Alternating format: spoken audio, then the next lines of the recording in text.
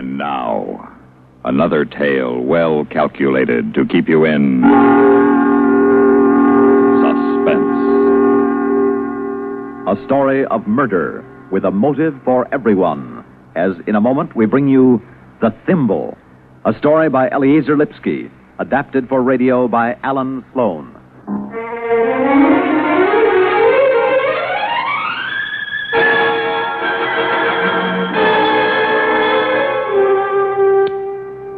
Yes, Miss Brady? Mr. Morgan? Yes. Miss Dennis O'Neill to see you. Could you ask Miss O'Neill to wait a few minutes? No, better yet, have her come back after lunch. Detective Russell and I are busy. Yes, sir. Dennis O'Neill. Now, where have I heard that name before, Joe? Morning paper. Daughter of the house painter who died yesterday. Oh, yeah, that's right. Heart attack, wasn't it? Yep. Where were we? Well, we were... I've got to talk to you. Please wait outside. I'm sorry, Mr. Morgan. This young lady just forced her way in. The district attorney. It's all right, Miss Brady. It's Assistant DA, Miss O'Neill, and I'm he. Well, as long as you're in, won't you sit down? No, please. There's no time. You must hurry. Who's this man? Detective Joe Russell. Detectives, police. Won't somebody do something? They're going to bury her in 2 hours. Bury who, Miss O'Neill? Bury my mother. If the funeral's in 2 hours, shouldn't you be there? No. You must listen to me. They wouldn't listen to me at the police station. They wouldn't listen to me at headquarters. You must listen to me. What is it you want to tell me, Miss O'Neill? My mother was murdered. She was poisoned. Why do you say that? Because my mother's heart was as strong as yours. She was murdered. And he signed the death certificate himself, and when I demanded an autopsy, he refused. Who is he? Oh, don't you know? Everybody knows. Everybody in the world knows they were more than doctor and patient. Everybody knows. Doctor who, Miss O'Neill? Dr. Charles Cypress. Yes, I've heard of Dr. Cypress. Isn't he a reputable doctor? Oh, yes, he's reputable. But he poisoned my mother. Now, Miss O'Neill, why would Dr. Cypress want to poison your mother? Her will. She made him her executor. She left her art collection to him. He was tired of her and he wanted her money. Miss, how old are you? I'm 23. Why didn't your mother leave her collection to you? Me? Yes, ma'am. You're over age. I should think... You must know. Everybody knows. Don't you know about me? Know what, miss? I'm insane. You say Dr. Cypress refused an autopsy? Yes, he flatly refused. Mm-hmm. Where is the funeral, Miss O'Neill? Waterside Parlor, 2:00. Everybody will be there. But I'll know she was poisoned. All right, we'll take you there.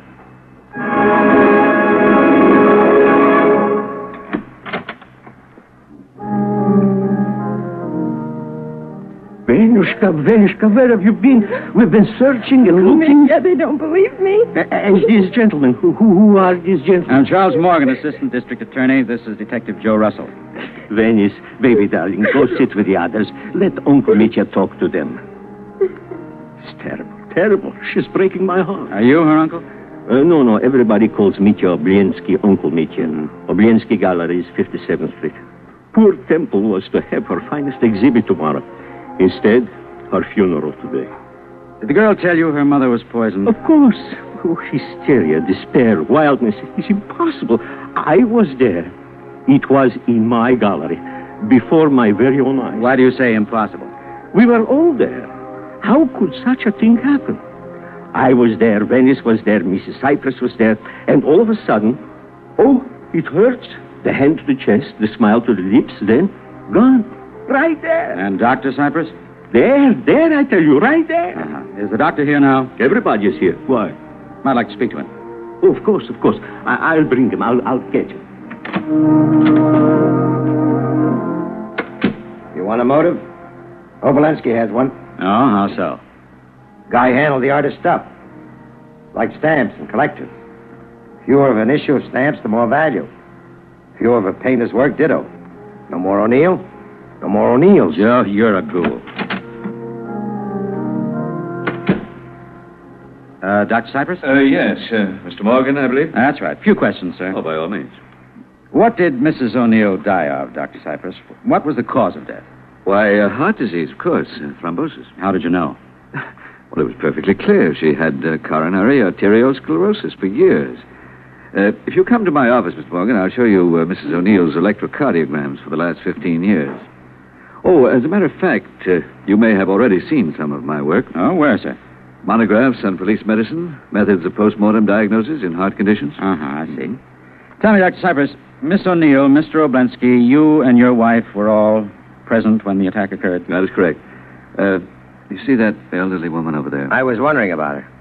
She picked a fine time to knit at a funeral service. Well, my wife always knits, or sews, or darns.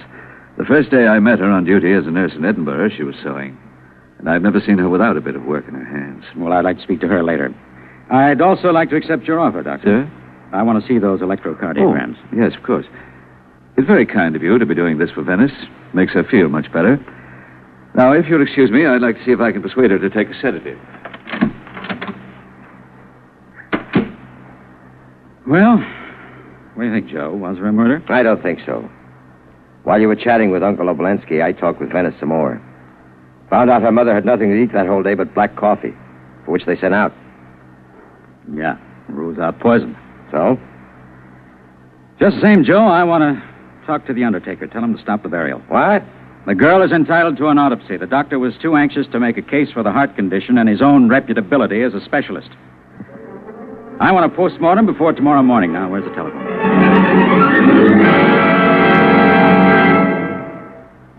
In just a moment, we will return for the second act of Suspense.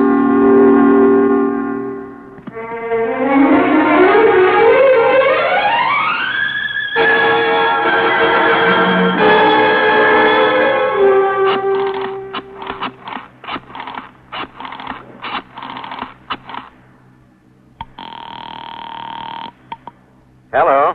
Dr. Wyman? Speaking. Doctor, I want you to arrange to secure the body of a woman for an autopsy. Temple O'Neill, age 55. Great painter. Greatest woman painter since Rosa Bonheur. You know her? I know her work. She dropped dead in the Oblensky Gallery, didn't she? Yeah.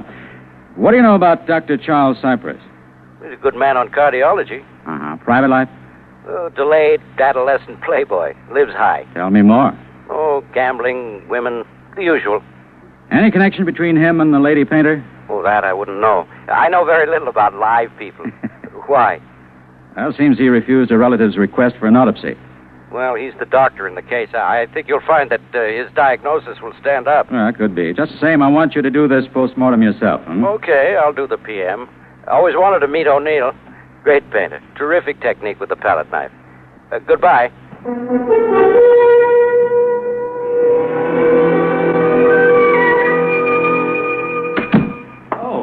Mr. McCormick, I see you've come to see the chart. Yes, Doctor. Yes, I have. All right, fine. Mr. Morgan, this is my wife, Mrs. Cypress. How do you do?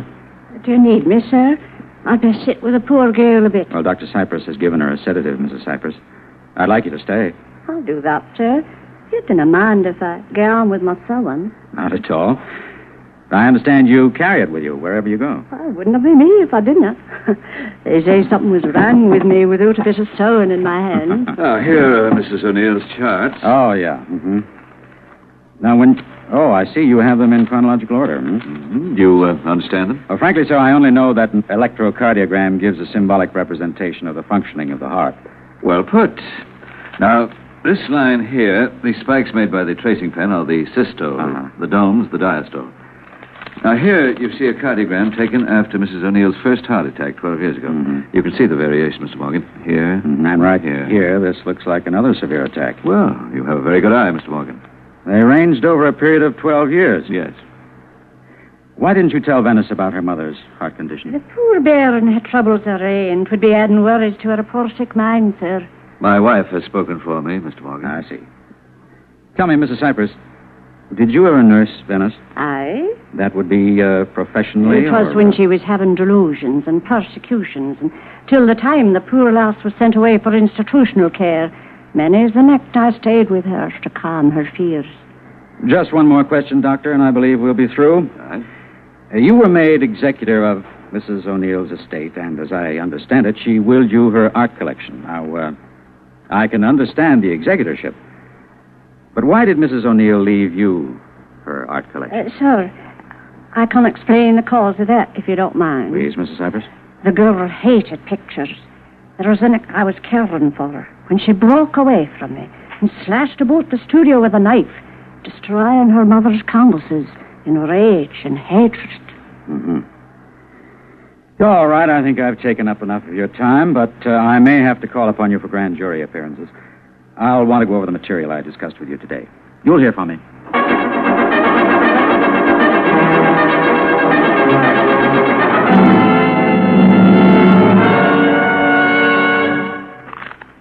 Seen the papers? You don't tell me. Let me guess. D.A. Halt's funeral, foul play feared. Artist's funeral is called off by district attorney. Autopsy ordered in mystery death. Okay, Joe, you made your point. What are you going to do? Well, grand jury sits at 3. I'm going to have all the witnesses in here one by one before we go in. And you and I are going to go over their stories right up to the last minute.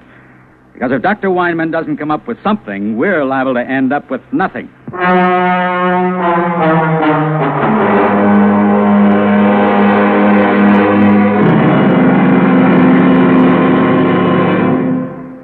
In just a moment, we will return for the concluding act of Suspense.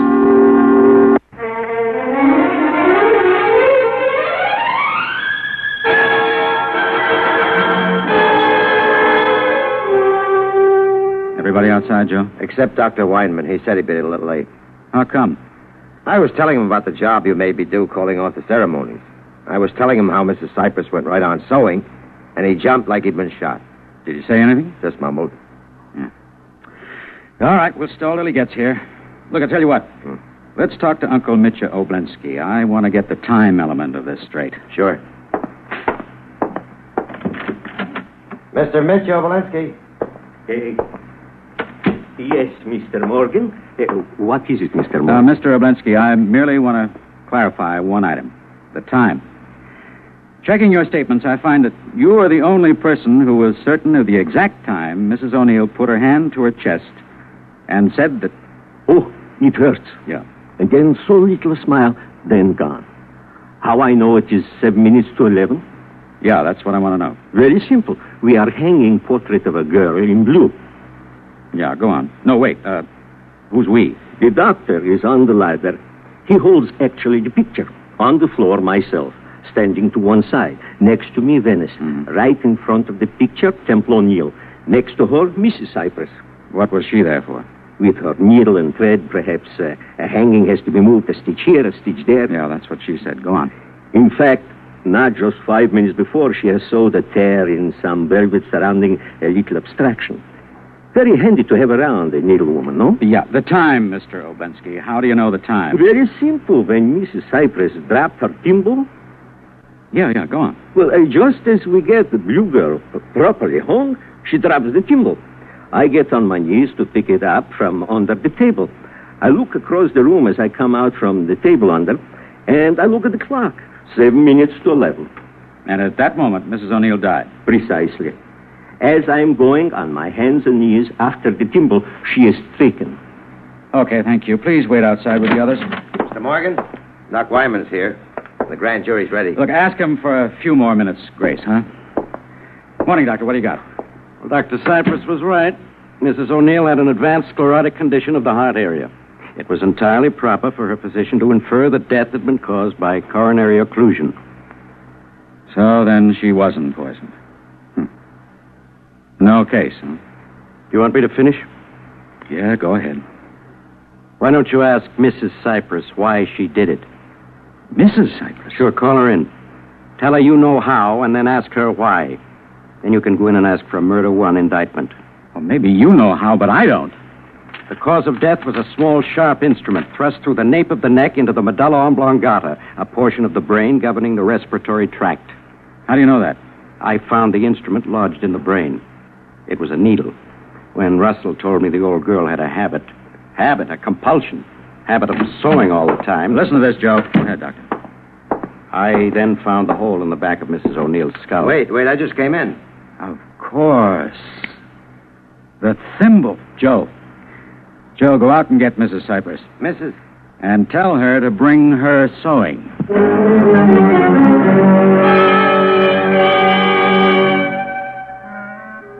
Mrs. Cypress, you sewed some black velvet, didn't you? Oh, yes, sir. Frame in the picture, yes? Uh-huh. And velvet is soft. Very soft, sir. Would you need a thimble for that? No, sir. But you would need a thimble to force a heavy darning needle through human flesh.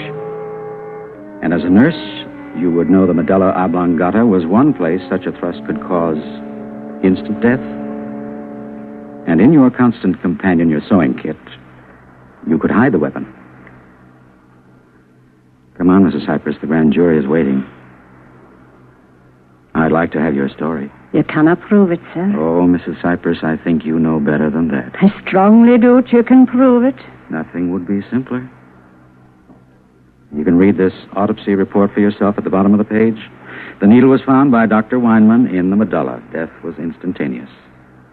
Now, the needle could have been thrust into her brain only by the person standing next to her. There were 4 persons in the room. Only one had a thimble. All right, Mrs. Cypress. What do you want to do?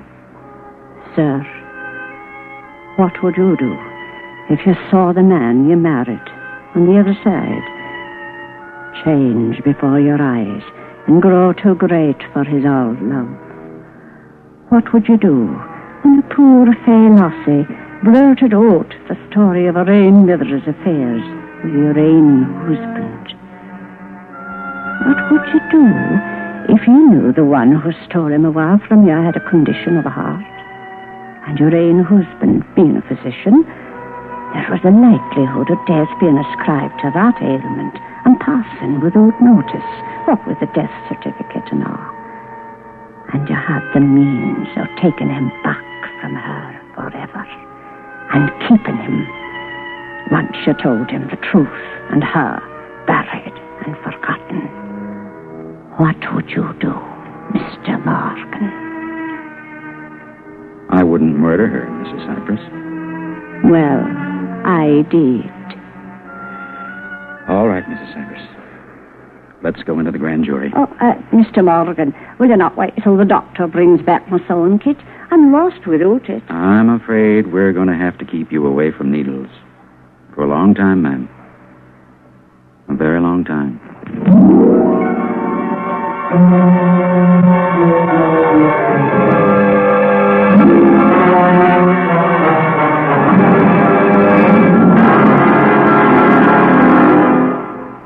Suspense.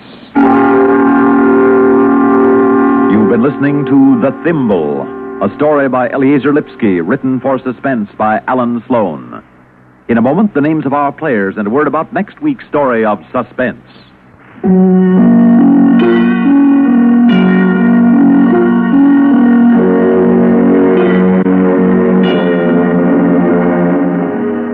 Heard in tonight's story were Whitfield Connor, Carrie Keene, Paul McGrath, Joe DeSantis, Danny Ocko, Maurice Tarplin, Ruth Tobin, and Jane Rose. Listen again next week when we return with the classic story of nature's imbalance.